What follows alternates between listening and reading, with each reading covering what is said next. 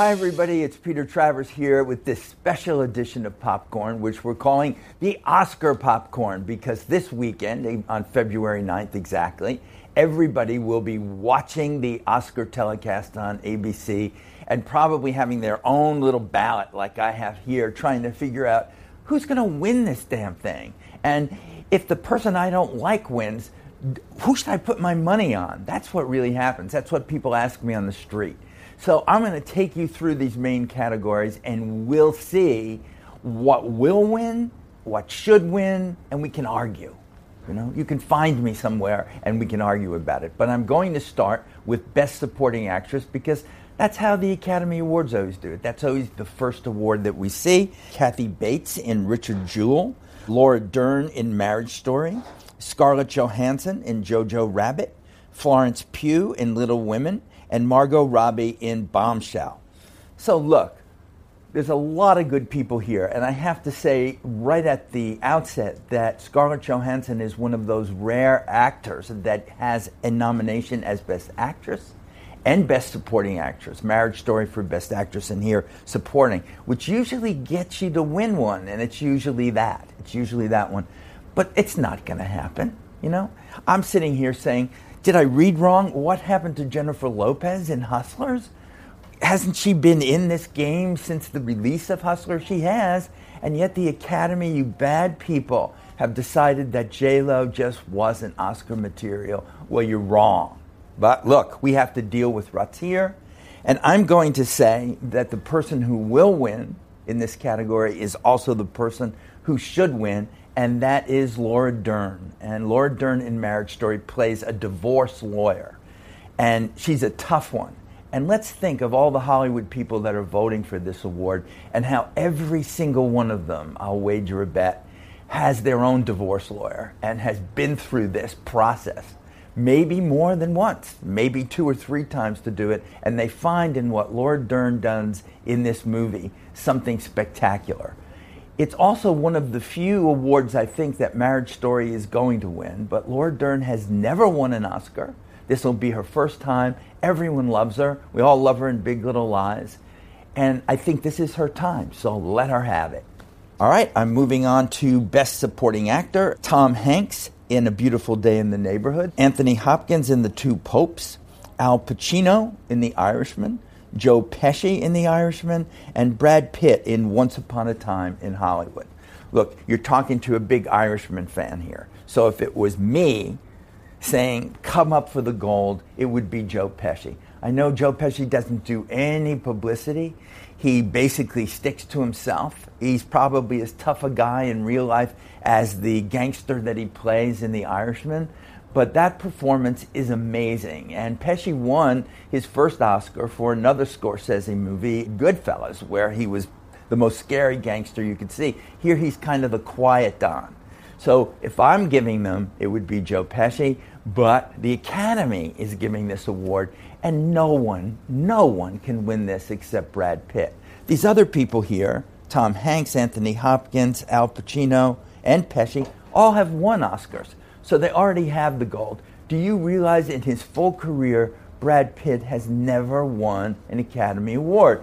Game over, people. This is it. Brad, you're going to get it. And in Once Upon a Time in Hollywood, playing a stuntman, playing somebody who's been around the business, I think it's irresistible for Hollywood to say, I'm going to reject one of my own. Plus, he was great in the movie. You seem to hear in my voice that I have a little bit of a problem. Yeah, I do. Because that's not a supporting performance at all.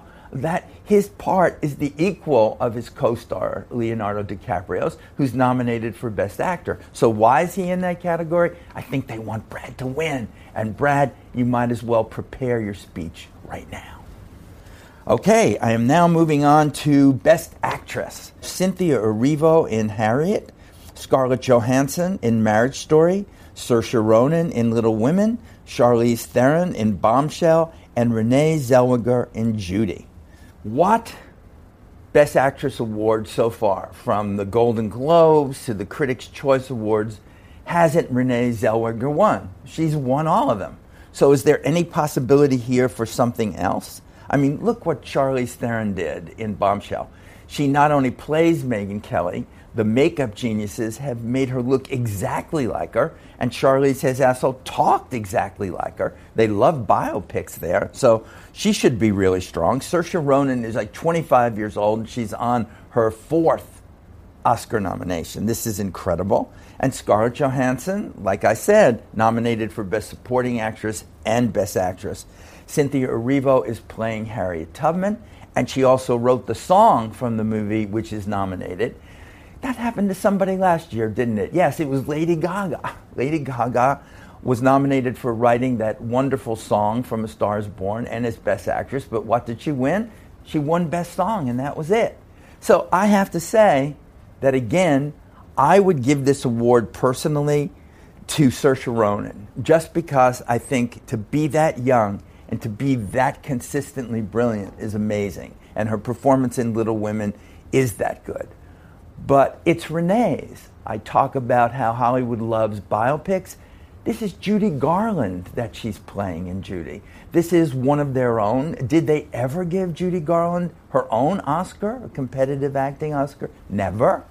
And I think for that reason, not only will Renee Zellweger win Best Actress, but she will win for the Oscar that Judy Garland never had. It's their way of saying, Judy, we love you. We were so stupid not to give one to you, and we're going to give it to Renee in honor of you. This is how Hollywood works. It's really crazy, but if you're betting on this, you have to bet crazy.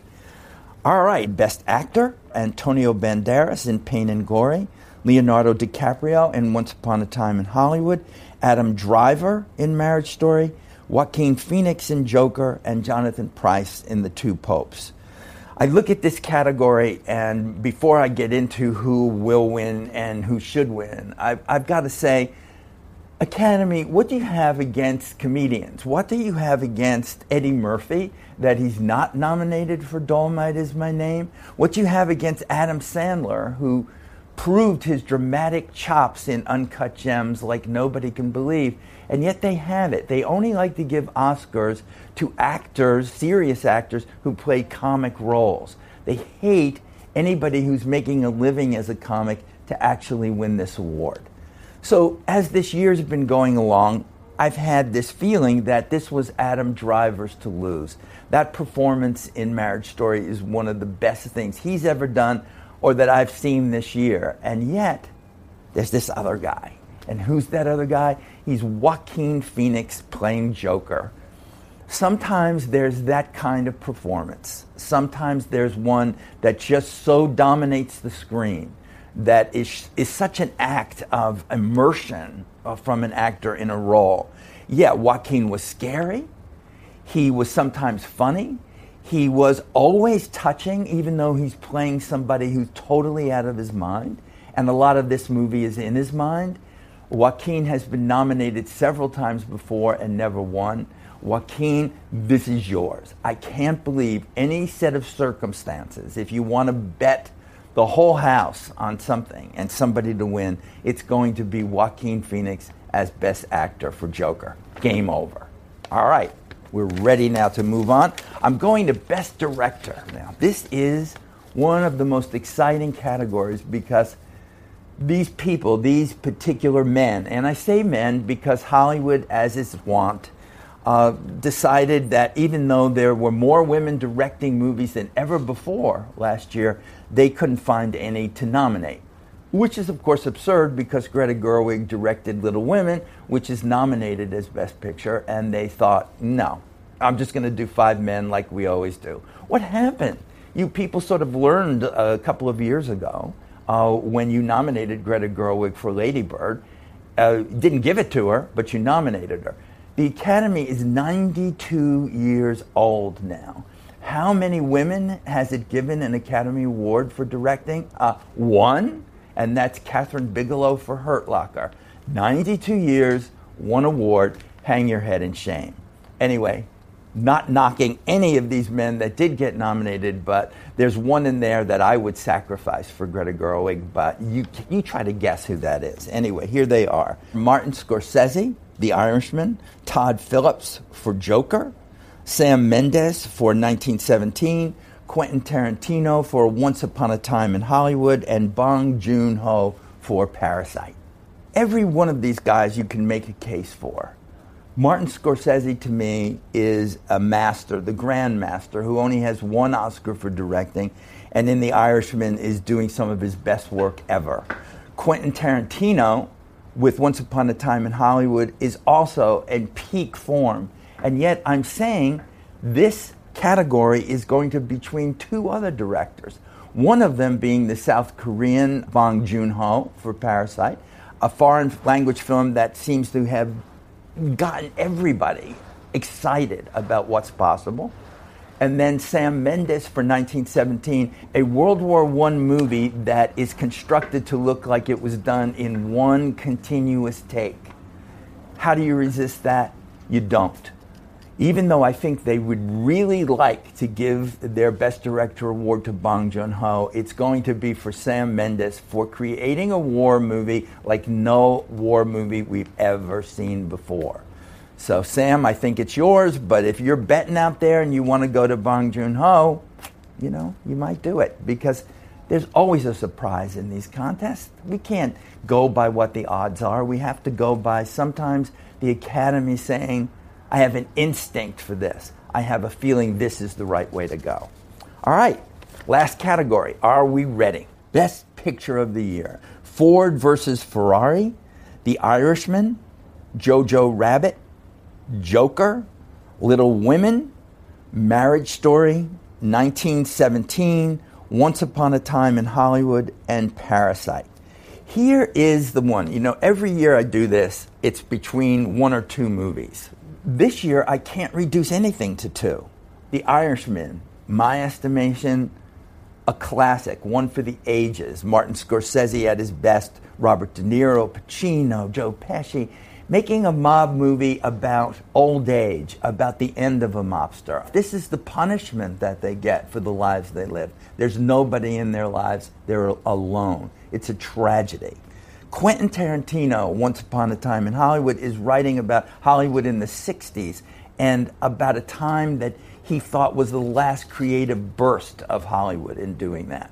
1917, again, the World War I movie shot to make it look like it's one continuous take, and Parasite, a movie about a Korean family in which they exploit the people they work for and then are exploited by the people working for them. It is a classic. These are four incredible classics. So what am I going to do? What am I going to tell you? What's out there that you have to say, this is the winner? And I'm going to go with all excuses, no excuses in fact, to my love for The Irishman. But I think this is the year of Quentin Tarantino. I think Once Upon a Time in Hollywood being a love letter to Hollywood and being voted on by people who live and work in Hollywood.